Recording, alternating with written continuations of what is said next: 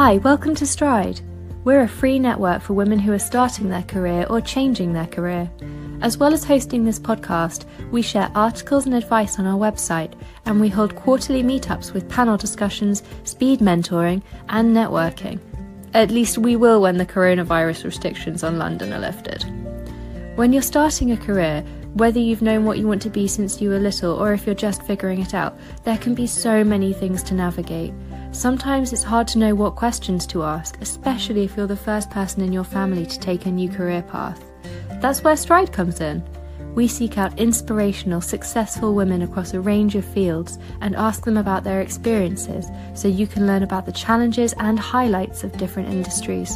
Whether you want to be an author, a lawyer, a doctor or a plumber, we've spoken to someone who can inspire and empower you. We hope you enjoyed today's podcast. I'm Sophie, and joining me today is Alexa Schoen. We're going to talk all things job hunting. Alexa is a singer, tech thought leader, a career coach and author, and her book Entry Level Boss is out May 14th in the UK.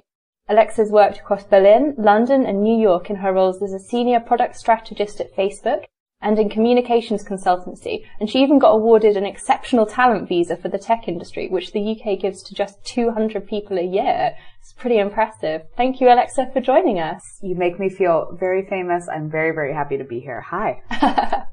So your job sounds amazing because you seem to cover so many different things at once. And in terms of career coaching, you've described yourself as giving people a fitness plan for the process of applying for jobs. Can you tell me a little bit more about that? Sure. So the way that I started Entry Level Boss, which is the online career coaching education company that I founded a few years back, was quite simple. Many founders go through the process of founding a company because they're trying to solve their own problems, and that's exactly what I was trying to do. I could not get a job to save my life when I graduated from university.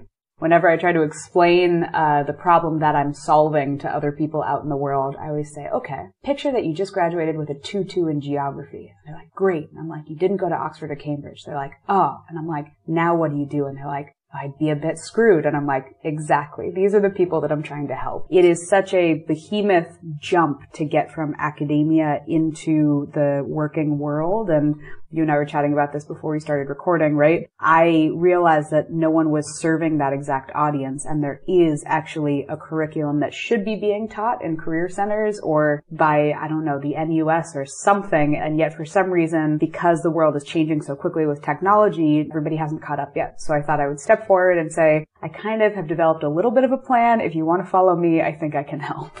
That's amazing. Thank you. Wow. And so how did you come up with your plan? Like, did you just see what you were doing over time, or was it something that you one day woke up and were like, wait, I get it now? Was it like a divine download that came to me? I was like, oh, of course, here's how career growth works. I've unlocked it. Yeah, exactly. I'm so lucky that like Moses came to me. No. So as stated, couldn't get a job to save my life. And to give you a little bit of background context, got an English literature degree for my bachelor's because business sounded boring and English seemed like safe, but not too edgy, but like still artistic. That was literally my strategy of picking what to do in university. And then I went straight into the most lucrative degree that you can get, which is a master's in jazz performance, which I'm sure we might get to later.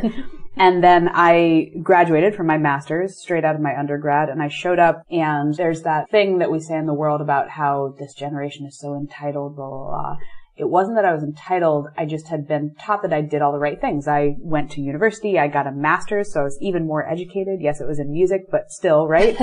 And then all of a sudden I show up on the front door of adulthood and I'm like, cool, where's my full-time job? And it just wasn't there. And so I trial and errored my way through what felt like the first 3 years of my career, you know, maybe getting a 10 hours a week contract to do something, or maybe like a 3-month maternity leave, but we can't promise you anything, so on and so forth. And I had always been told it was going to be easy-ish, I guess, to get that first job because I was educated. and it just didn't wind up that way. So yes, Entry Level Boss was originally created based on all of my mistakes and me literally just being like, I said the wrong thing in an email and no one ever replied back to me. But this week I said the right thing in an email and I had some luck. And so here's these 2 emails and I put them out in a newsletter when I was like 25. I was like, I hope that helps someone. Oh, yeah. That's super cute. Thanks. I love the optimism of all 25-year-olds when they're like in a situation that I guess a lot of us at Stride are in, where they're just like so fed up with the system and you're like, I have to do something. But it's so amazing that you've taken it and turned it into something that's so productive. Yeah. I mean, like I said, the thing that frustrated me so much is that this curriculum should exist. And the thing that made it so disheartening was just like how many grown-ups there were out in the world who had forgotten how awful it was to go through this process. And I had someone recently ask me why, I'm the one who's qualified to give this advice. And I said, I don't know if it's that I'm qualified, but it's that I've never forgotten how scary it is to try to start a career or a career change or whatever. And I remember that fear from my own personal existence, and it's so easy, I think, to go into adulthood and be like, oh, is it? God, why is everyone's CV so ridiculous? And it's like, because no one's teaching, that no one's teaching them. So yeah, I'm clearly very passionate about it. Definitely.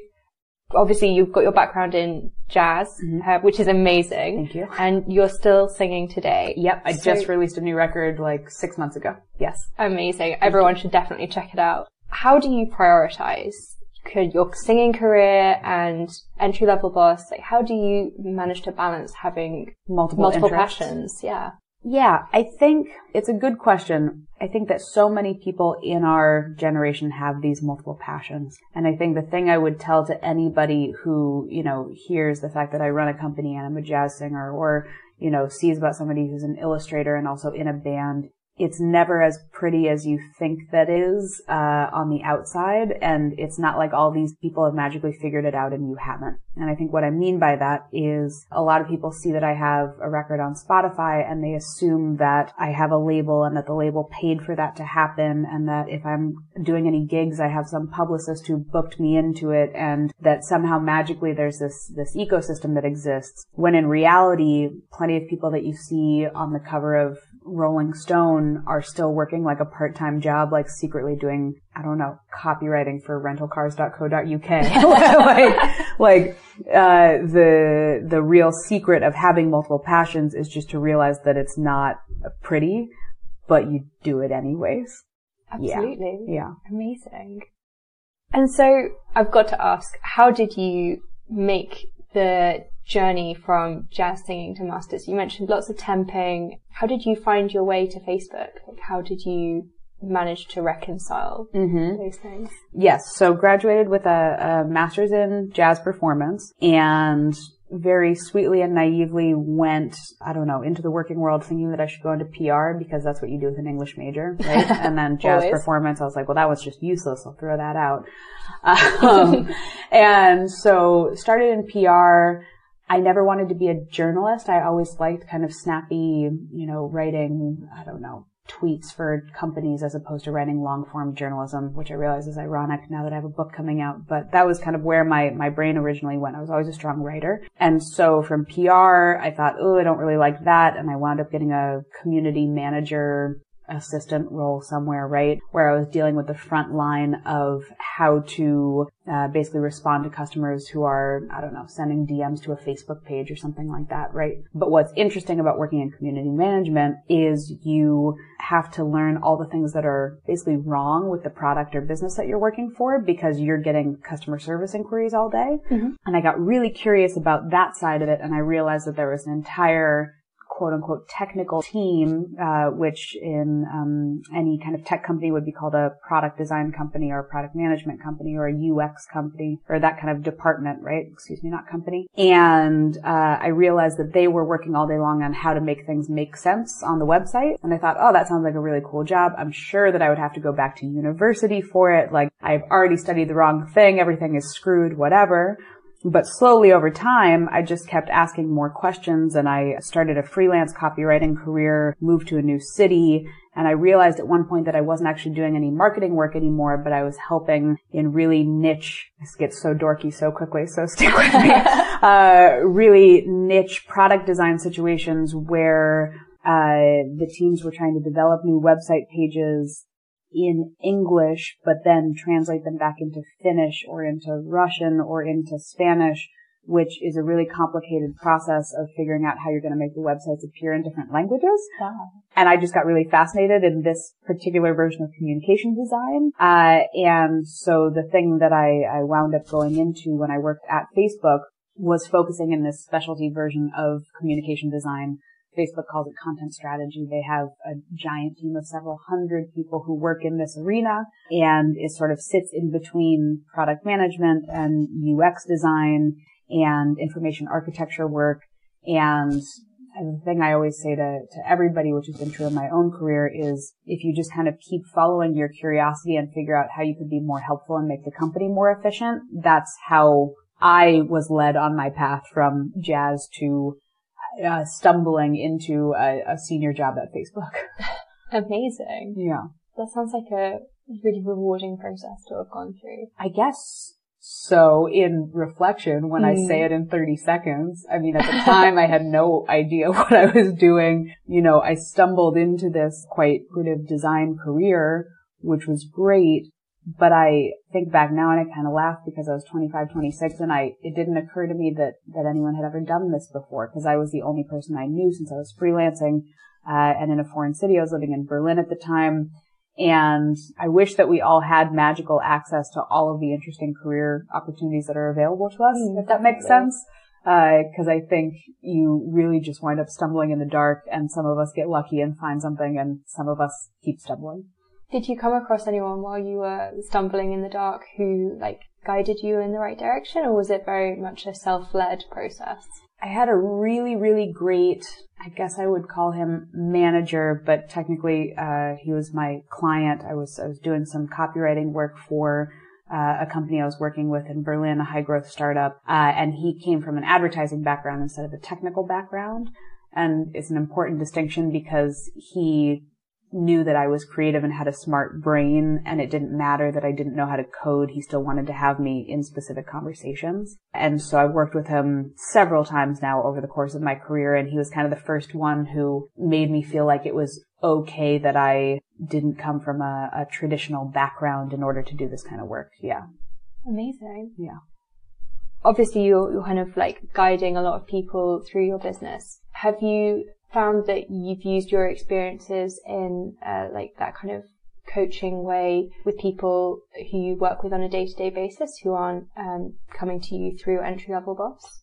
I think that I naturally have always been a mentor to others, and it's always been my instinct to figure out how pieces go together. Yes, definitely. I think during my time at Facebook, instinctively wanted to coach more junior people in the company. The last couple of years, I haven't been doing anything except for Entry Level Boss, so it's all been career coaching all the time. But I don't know. I personally kind of hate the term career coach, and I think there are many lousy ones in the world.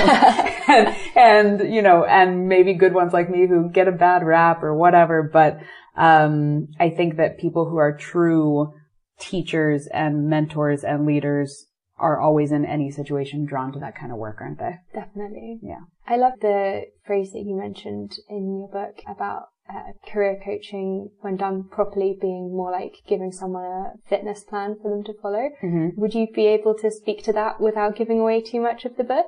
Yeah, completely. So, Entry Level Boss, the book, and also the methodology that I teach people when I'm career coaching, is a 9-step process that we have formulated over the last few years about how to go through the job search effectively. Because we realize the one problem that people struggle with is not actually the big question of, oh, what do I do with my life? And it's not how do I format a CV? It's knowing what to do next. Because you face rejection after rejection, or you get to a dead end and then you kind of get stuck and you're not sure what to do next. And you combine that with the fact that there are 20 million job postings on LinkedIn and who knows how many on Indeed. And so you're inundated with so much noise and also not really having an idea of how to get through this process. So what we do in Entry Level Boss and the methodology that you learn in depth inside the book is literally just do this thing today. Okay, now you've done this 45 minutes worth of homework I just assigned you. Now we do this thing tomorrow. Now you've got this. And creating a framework for people to move through that is, yes, as easy as going, to the gym for your 8 a.m. class, or like, you're supposed to do 5 sets of 15 repetitions on a Tuesday night, and take out that level of guesswork for people, because that is something that people really, really struggle with. Definitely. You can very easily get to information overload when you realize that one recruiter picked up your CV and passed it on to who knows what, and suddenly your inbox is full of absolute nonsense that you should probably apply for some of it. It's chaotic. It is. I love to say that the internet broke the job search, because it really did. And for whoever is listening out there, like, if you think that it is hard to make a career move, it is not your fault. A cover letter, for example, always was a physical sheet of paper up until 20 years ago that you would put on top of a CV and put into the mail. And those were the only 2 documents that anyone would ever know about you, because they couldn't Google you, because what's the internet, right? And for some reason we digitized this process. But to your point, now I have the ability to apply for 100 jobs a day, or 200 if I'm really ambitious, right? You as a hiring manager are getting 500 applications.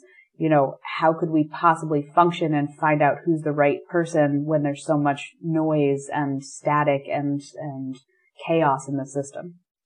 Definitely. It's a really difficult process to navigate, especially if you don't have the benefit of someone competent or even who's been through a job search recently guiding you. Yeah, I don't like to speak poorly of career centers at universities, because I genuinely think that they're trying to keep up and do right things. But I think that the thing that I, said to my publishers when I sold the book, and have said to many, many people who are older than me over the course of time, is you just don't know what it's like to look for a job after the recession unless you had to go through it yourself. And yes, the economy is in a wildly different spot, and we're, it's 10, 12 years on from the global financial crisis, but so many things changed between that inflection point and the internet becoming a default way of working. If you looked for a job in 1982 and now you've been in academia for 40 years coaching graduates on how to do their CV properly, I know that you're well intentioned, but you just haven't been through it and you don't know how scary it is. Absolutely. Yeah. I think that will resonate with a lot of people. I hope so. And you know what? And for me, it's I don't want to go in and blow up career centers. That would be incredibly violent. But, I want to create a resource, am creating a resource and a curriculum where we do already, in fact, partner with career centers and help them to re-educate their staff on how to do the modern job search and how to go through that process, because it's something that should be available to everybody. And I guess kind of following along with that, what's your vision for Entry Level Boss in the next 5-10 years? Oh boy, good question. LinkedIn has a statistic right now that I'm obsessed with, which is the fact that today's graduates, class of 2020, are going to have at least a dozen jobs before they turn 40. Wow. And we know already that the career ladder is gone, and now it's a career jungle gym or whatever other crap you've heard on some website somewhere. But when you think about how many times this generation is going to be looking for new work, plus the fact that technical skill sets, even if you know Microsoft, right? 5 years from now, we might all be using a different type of, word processing software, or if you know a coding language, usually you're going to learn another one a year later.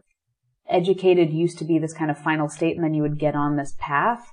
And now it's going to be kind of a free-for-all of how the hell did my career go in the way that I want it to, when you are not sure what that even means, because technology is evolving so rapidly. There's no one on the side of the talent in this ecosystem, because recruiters want you to go and work for the companies that they work for, right? Or educators want you to go back and go to school and pay them more tuition money. And so we're kind of building this, GP for careers, if you would, and a safe space to come back to. Nice. A modern job center that is not just for the UK or for your local town or whatever, but how do you come back and make a call and effectively jump into the next thing that you want to do? And that's the vision for what we're doing. That sounds incredible. I like to think so. Did I pitch it well? Yeah, sign me up. I guess this is slightly a mean question, but what will it look like when you get there? Like, how will you know when you've arrived? Oh, I mean, I have a calendar alarm on my phone. No. So I'll just walk into a room and be like, oh, today's the day I arrived. You know what? I think for me, I've been thinking about this a lot recently. We have helped several hundred students. There are several thousand students who have read the Entry Level Boss newsletter since I started it with my silly emails when I was 25. This book is coming out or will be out by the time this interview comes out. My goal or version of success that I'm trying to get to is that we have a big enough brand presence where people know they have someplace to go, which seems kind of like a tricky thing to benchmark, but I want to be in a situation where when the next 23-year-old gets stuck, they, number one, don't feel like they're the only person in the world who's getting stuck. And also they know, oh, okay, like I can't do this by myself, but I know who could come and help me. And that is the team at Entry Level Boss, right? The same way that if you, I don't know, kept sneezing forever and ever and ever, you'd be like, oh, I should go to the doctor. I want people to know that they can go to the doctor. That's amazing. Yeah. I love it. Thanks. And so I guess thinking more about the now, mm-hmm. What is it about working with the Entry Level Boss coaching and I guess thinking about the process of writing your book as well, mm-hmm. that got you out of bed in the morning? What's been the best part? Oh, what inspires me about my own career path? Yeah. I've always been really, really interested my entire life in noticing, I guess, kind of how silos work and how there are people falling through the cracks. And I think I've kind of alluded to that in different parts of this conversation already, where you leave academia and then there's just kind of this like pit of despair, and then ... at some point you figure out how the real world works, right? Like that is my current obsession. But also it could be, I don't know, isn't it funny that that group of people over there are not speaking to this group of people over here, and like how all these miscommunications happen. And for me, the thing that gets me so excited about the work that I do now, really, truly, it sounds so cheesy, but like is solving this problem of there are all these hiring managers who need to hire great talent, and there are all these job seekers, especially young ones, who are so passionate and genuinely want to work hard and they can't find each other. And it's such a romantic missed connection story when you think of it on this like big level. And I was like, okay, like there's all kinds of people who are making a buck trying to teach people like how to hire for your team effectively and blah, blah, blah. But like, I want to focus on helping the other people who are the ones who actually want to, get a good job, and they just can't quite give themselves the queer eye makeover that they truly deserve. So yeah, the communication breakdown is, I think, where I keep getting interested over and over and over. And what's it like when you've been working with someone who's been really struggling and then they get that job that they've been waiting for? Oh my God, it's so fun. It's over the course of several years now, I've gotten just the coolest emails, and sometimes it's just literally in all caps, like, holy shit, I got the job, 75 exclamation points, and they've sent it straight to me because I'm the first person they wanted to tell. Sometimes it's the update.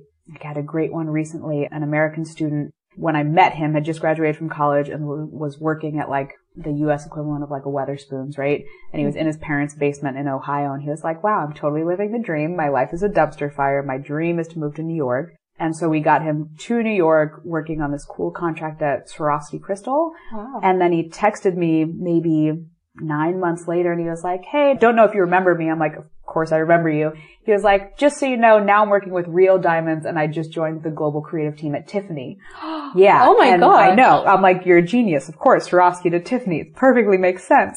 And so to be able to see that trajectory over time, I feel very humbled and grateful to just like get to bear witness to people whose lives have dramatically changed course because of what we do. It seems like what you're doing has the potential for the most amazing ripple effect. I hope so. And I think we're starting to see that a little bit. Like last year we had a designer in Chicago who came to us who needed some help. We got her on her way. It was great.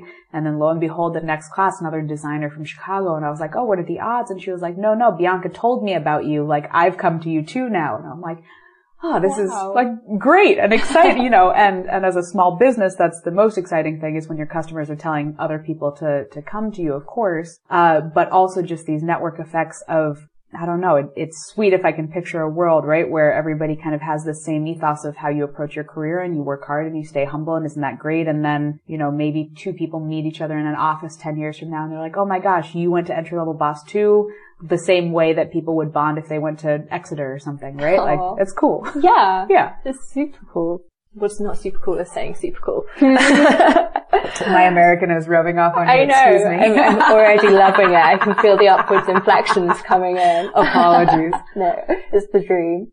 So I guess, have you found your home? Have you found your niche now? Or are you still thinking that you might get back on the jungle gym? Isn't it so funny how we all are obsessed with happy endings? Yeah. And so I really specify a difference between happiness and contentment, not just in career stuff, but in love, in life, and health, and whatever, right? And we all are taught to be obsessed with happiness, which is a sense of euphoria. But I'm much more obsessed with the concept of contentment. And the way that I describe it in career terms is I can't genuinely think of anything else I would rather be doing. And I think that the vast majority of people are sitting in offices or on their shift at Tesco or whatever, daydreaming about all the things they'd rather be doing instead. And I would love for everyone to get into a place like I am with Entry Level Boss, and like I see many other people in my life where they're like, yeah, this is the project I want to work on right now. And there's not that second thought of ... until I actually get to go work on the thing I want to work on. Mm. I like that. Yeah. I feel like contentment is definitely underrated. It's pragmatic. I really like pragmatic things. Yeah. I mean, so many people have fantasies of the dream job, and I think that it's great to have ambitions, and I think that it's great to go towards something that you want. But I find that so many people don't actually get curious about what their dream job actually entails. For example, I find it really interesting now that I'm a published author, or about to be a published author, or will be by the time someone's listening to this, how many people send me a DM on Instagram or whatever saying, hey, can you tell me how you got your publisher, or could you introduce me to your publisher? And to me, it's fascinating as a career coach because I teach people to really step-by-step break down what they want to do. Mm. And they are so obsessed with the idea of becoming an author that they haven't noticed to even think about the fact that the publishers that I work with only take submissions from agents, which, yes, sounds poncy because I'm like, obviously I have an agent, but it's not that. It's that they haven't broken it down to realize the actual steps it would take to get to their dream job, if that makes sense. Yeah. And if you really are dreaming about it, tell me what the plan is. Definitely. Yeah. How early do you think people should start thinking about, like, how they will break down what they want to do?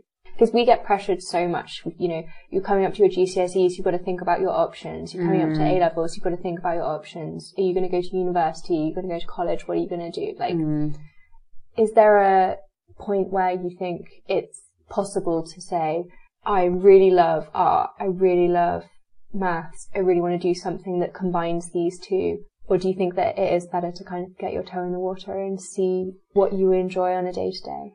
Ooh, I think that's a great question. And I think, in the UK, especially with the pressure around, are you going to do A-levels? Are you not? Like that, it puts pressure on people even younger to try to start making these decisions. And so many people are not educated to do so. And that's, nobody's fault. It's just the world changing and all that. I think I wish that we didn't talk about it again as if it was gonna be this like career that you're gonna have for the next 40 years, because it's just not the way that the world is working anymore. Mm-hmm. And so I think that we should be educating people, definitely at GCSE time, of course, about, okay, like what is your kind of plan about what kind of thing would you maybe want to spend the first half of your 20s doing, and make it a little bit less scary? Because I think also people shy away from making any decision if they think it's going to be permanent. Definitely. Yeah. So I guess maybe thinking more at that earliest stage about like the kind of skills that you enjoy, rather than the area that you enjoy using them in. Facebook had this great definition that they teach to every employee on day one when you're onboarding about strengths and weaknesses. And in career stuff, we're always taught about strengths and weaknesses, right? But in Facebook culture, what that means is that a strength is something that brings you energy, and a weakness is something that doesn't give you any energy. So sometimes we have things that we're really good at, math, but you hate it, you know, and I think so many people are taught, well, you got good grades in this, so you have to keep going in this direction. And when people are really stuck on, like, I have no idea what to do, the way that I have them think about a strength is, okay, what's something that brings you energy? What's something that you do when you're procrastinating? Are you on YouTube tutorials about makeup all day long? Or are you obsessed with video games? Or are you, I don't know, cooking in the kitchen? Or do you clean when you're stressed out? Like, what are those natural things that you turn to when you're trying to avoid work? And how could we put more of that into your actual career path? That's a really good idea. Yeah, I got a couple tips and tricks. You should write a book. I totally should write a book. I love it. How do people react when you give them that idea? Does it blow their mind? I would like to think that I've blown some minds. I think that people put so much pressure on themselves to have a quote unquote official job. And I know that's what I did when I, finished school and then went straight to university because of course I did. And then I just thought that I needed to work in, so silly to think now, like insurance, or maybe, I didn't know numbers very well, so I wasn't going to work in banking, but maybe I should work in some giant corporate version of something, right? And I was trying to pick boring jobs almost on purpose because I thought that those were the most serious official jobs that I could pick. Yeah, the most grown up. Right, exactly. The most grown up ones, right? I should do something where I'm wearing a suit. I don't know what that means, but definitely I should be in a suit because that'll be a good career. And so I think when I talk about the procrastination thing, or I try to go shock factor and I'm like, marijuana is a multi-billion-dollar industry. Have you ever considered that? And they're like, oh, but I mean, of course. And I'm like, it's legal in a lot of, American states now, obviously. People are trying so hard to stay focused on doing something official that they forget to actually look at their possibilities. And I guess there's similarly this line of like what we think of as work, and then you kind of can easily be blind to the stuff that happens to keep our everyday lives going, and kind of things that maybe happen a little bit more behind the scenes, like communications, like content design, content strategy, that people just might not know to go and look for. Yeah, and I don't know how we're going to solve that particular problem because there are more and more careers, it feels like, coming into the world every day, especially with technology being just this vast ecosystem that it is now. And I put pressure on a lot of my tech friends to try to go out and explain, like, you don't have to know how to code to work at Google. Like, there's a common misconception that every one of the, 80,000 employees at Google knows how to code and that's all they're doing, when it's so far from the truth. Yeah, it's tricky how you possibly figure these things out. Have you come across any companies who are like doing amazing outreach or anything like that where you've thought, wow, this kind of thing can make a difference? Or do you think we're still behind on giving those like more educational opportunities to people who are finding out about careers? I know a lot of companies that are trying to figure it out.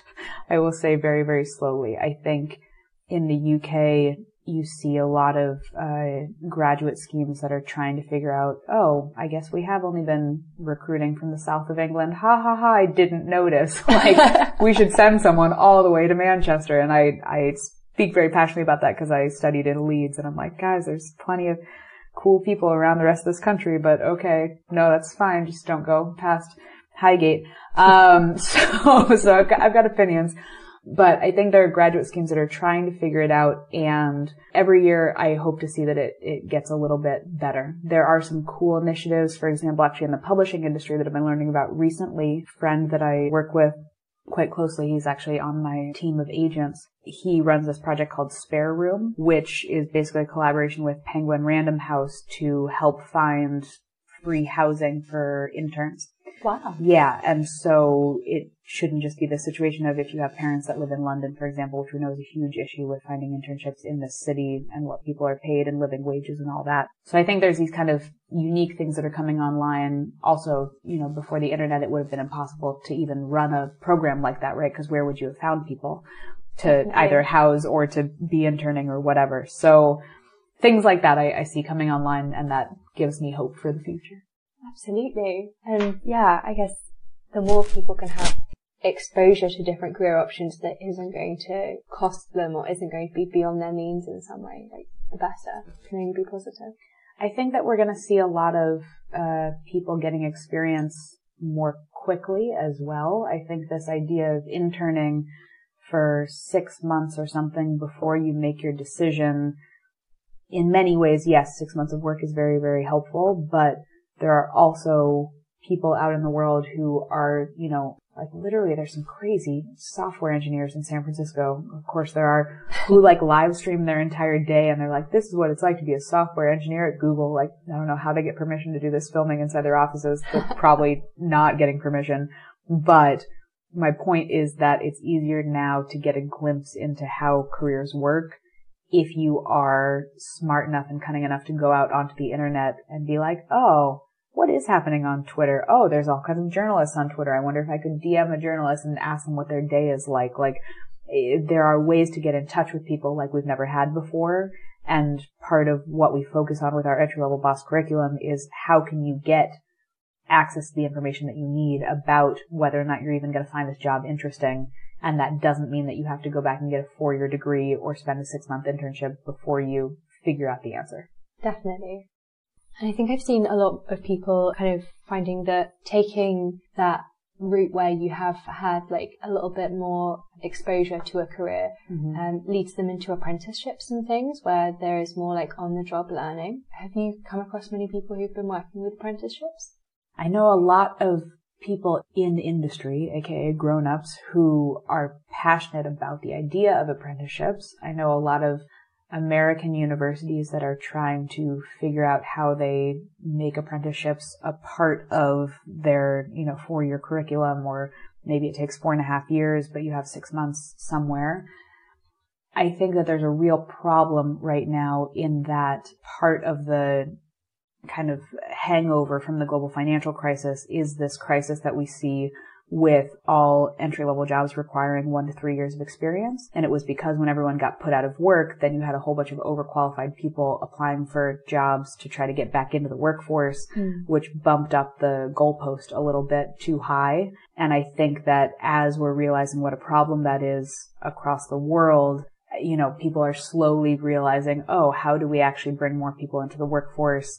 I always try to tell employers, I'm like, it's great to hire young talent. They're going to be loyal. They don't know any better. They're cheaper than your senior people. And those are kind of silly things to say, but people need to kind of pay it forward to the next generation. And I hope that we see more of that. Definitely. And have you seen difference in how the process of approaching your first job is between male applicants and female applicants, or people who identify? Sure. Yes. I think that all entry-level people tend to feel a little bit screwed, and I've seen that across the entire gender spectrum, but, we see the same thing to be true at the entry level that we do at higher levels, which is women want to really, really, really make sure that they are 100% qualified for a job before they apply, whereas men have usually been conditioned to kind of go for it and hope that they can kind of make something work. And a lot of the work that I do with women in the first 5 years of their career especially is about, no, really, it's time for you to not just apply for internships anymore. You're ready for even that first job, because they're waiting for someone in the world to give them permission to move up a rank, whereas men tend to catch on a little bit more quickly to the fact that they get to make the calls on how quickly they grow their career. What's the most valuable tip you have for someone who's going it alone without the benefit of a career coach or someone as amazing as you, giving them that validation and that boost that allows them to take control in that way? The number one piece of advice, if somebody's out there in the dark heaven forbid, without a copy of my book, that you should absolutely get a copy of my book from Waterstones, Blackwells, whatever it takes. You go out there and you do you. But if people are really struggling, the number one thing that I can tell them is studies have been shown that 80% of jobs don't actually ever make it onto LinkedIn or don't make it onto Indeed or any of the job posting boards that you're looking at, because they all happen through personal networking and personal networks and connections. We could talk all day long about whether or not that's a good or a bad thing, but it is the reality of the situation. And I find that many people hide behind their computers and want to stay safe. And their version of staying safe is to just send in online applications and then wait, and they wonder why nothing is happening, when in reality they're sending in 100 applications a week to this bottom of the barrel 20% of jobs that are actually online.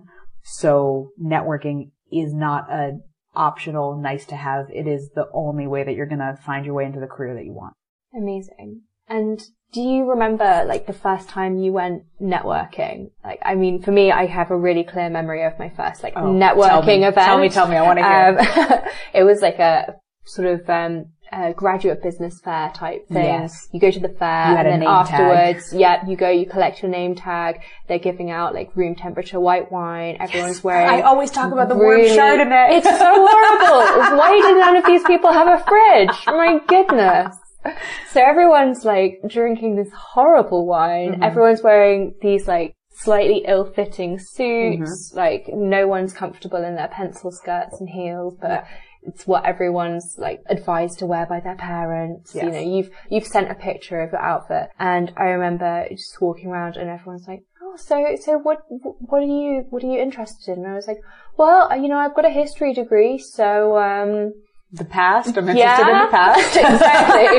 And I was just like, I don't know. I'm here to find out. Like, I had no idea. Yeah. So that is exactly what terrible networking sounds like. You're exactly right. And I think the myth that I'm constantly trying to debunk with Entry Level Boss is the fact that that is the only way to do networking. When in reality, when I say, oh, bad news, 80% of jobs come through networking, what I actually mean is, no, you could literally go find an email address for someone that we need to get in touch with at ASOS because it's your dream job to be one of their full-time on-staff photographers. And you could sneak your way into that system by finding somebody, whether it's their email or DMing them on Instagram. I definitely have done that actually with ASOS employees for various reasons in my life. And that is the way that networking works, is just figuring out a way from the safety of your own cell phone to get yourself to the top of the pile. And you can drink warm Chardonnay in the privacy of your own home. Exactly. Release yourself from that networking hell. Exactly. And the formal arranged, it's almost like speed dating. It's so bad. You know that no one's going to leave there with a job. Yeah. And you know what? Then that's not to say that in-person events are useless. A good friend of mine actually who has a book coming out about a month after mine does, his name's Dr. Christian Bush, and he is a professor of serendipity, formerly at London School of Economics and now at New York University. And I quote him in my book, and we've spoken back and forth, and he has some great ideas of how you cultivate serendipity in your own life. And I think that in-person events still have that magic of sometimes you just don't know who you're going to meet in line for the Lose or whatever, and they actually do work at ASOS or whatever, right? And you can take those opportunities to put yourself out there, but you don't have to wear a pencil skirt if you don't want to. I wish someone had told me. I know, right? The number of ill-fitting pencil skirts I have donated to charities. Tragic. So upsetting. I think I've kept H&M in business. Oh, absolutely. Haven't we all? Oh dear. I'm just trying to think of where to go next. I feel like we've really meandered all the way through the number of questions that I had thought up for you. I guess, what do you find is a good source of work inspiration? You've mentioned Instagram a couple of times. Do you have anyone who you, if you're having a day where you're just like, I want to see someone, some external influence who's going to give me a little bit of magic today, who you go to? I mean, it's such an easy question for everybody else because they can come to me and my Instagram.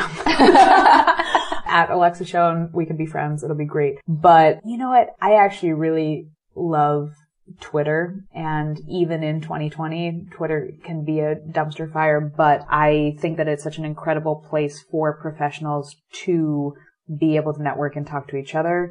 It's a bit tricky to tell people to get onto Twitter if they haven't been on Twitter before, because it is one of those platforms where it doesn't make sense unless you already know who to follow. But if you go and look up like the top 20 Twitter accounts in whatever your industry is, you will find all kinds of weird lists. And sometimes I send people in that direction of like, just go like scam on these people who are, I don't know, bitching about Love Island and yet also giving you really, really excellent tips about how to get into the real estate industry. Like, this is what the modern world is like.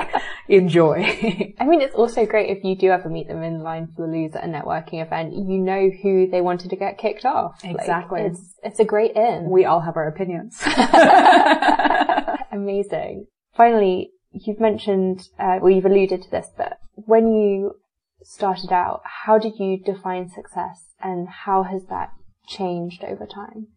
I don't think that I ever had success defined when I graduated from university, and certainly no one ever taught me how to define it, actually. I think there, could be entire curriculums that are yet to be created, whether that's for Entry Level Boss or for somebody else, about how you actually come up with a plan for your life and how you go out and hit those thresholds. I think that I was so much more obsessed with the idea of kind of getting to a place of safety early in my career. And I'm sure that's something I should talk about with therapists for the rest of my life. But like, my obsession was, how do I, keep the same quality of life that my parents were able to give me? And how do I make sure that the next time I go to look for a job, I have the safety of having already had a job on my resume? And that's a very real thing. And I define it in the book and in all of our curriculum as the hireability threshold, because I just wanted to get to the other side of, oh, okay, now I feel like a safe grown-up adult. And now, I get recruiters who are DMing me on LinkedIn as opposed to me just chasing everyone down, being like, please, I swear to God, I could help you. As far as how I define success these days, I think that I'm still trying to figure it out, but I am becoming a bigger and bigger believer in quantifying things. People constantly come to me and they say, I just want a job that makes me happy. I want a job that makes me happy. And I say, okay, like, what makes you happy? And of course, people start crying whenever anyone is asked that question. But it could be as simple as, I want to take a job where my commute is less than 30 minutes. Or I want to take a job in the center of Oxford because I hate going into London every day. Like, these quality of life things are just as important as what it says on your business card or whatever. And I don't think enough of us are encouraged to think holistically about, the life that we want to lead. And I want to make this kind of money because I want to give this back to charity, or I want to go here on holiday someday. Like, those are all reasons to make career decisions. It's not just like what you're passionate about. Absolutely. Yeah. Taking that holistic view is so important and something I think is so often overlooked. Yeah. Especially when you're getting that first taste of career advice in, your year 8 assembly before you pick your GCSEs, and you're almost put into that linear career path mindset. I should go on a year 8 tour. Just become like a giant raging celebrity to teenagers across this country. I'm ready for it. Oh, you would be amazing. Yeah. Guess what, fools? It's me. I would love to see that. Absolutely. We'll teach us standing at the back taking notes like, oh wow. Tutting at me. Just anything. Definitely tutting at me. No, they'd love it. They would love it. There you go. Oh wow. Well, this has been incredible. Thank you so much for your time today. Obviously, Alexa's book is coming out May 14th in the UK. May 14th in the UK. All good bookstores. Yep, all good bookstores. I'm gonna guess online as well. Absolutely. Various retailers. Yes. Check it out. Go to entrylevelboss.com/book and you will be able to see everything that you need to know about if I'm speaking across the UK or where you can buy the book, all that good stuff. Amazing. And if you found Alexa's advice inspiring and helpful, as I'm sure you will have done, feel free to connect with her if you want to look into the possibility of getting a career fitness plan. Yes, absolutely. Come to Instagram and hang out with me. Alexa Schoen at Instagram, on Instagram, at Alexa, whatever, you know what I mean. And then also sign up for the newsletter. Like I said, I've been sending it out since I was 25, kind of documenting my own career growth in real time. And you can get that on the homepage at entrylevelboss.com. Amazing. And not to forget checking you out on Spotify. Oh yes. Also, 100%. Please just put it on repeat and maybe I'll make like £1.50. That would be awesome. Absolutely. Definitely check it out. Is there anything else that you would like to say to everyone before we say goodbye? Oh, just good luck. And if you are finding career stuff hard, you're not crazy. And I'll say the same thing that I say to everybody when I sign off on all my newsletters, which is I am rooting for you and I am rooting for me also. I'm definitely rooting for you as well. Thank you. Awesome. See you next time. Bye. Bye. You can subscribe to our podcasts on Spotify and Anchor, and make sure you follow us on Instagram and Twitter for the latest updates. We're at stride_women. See you soon!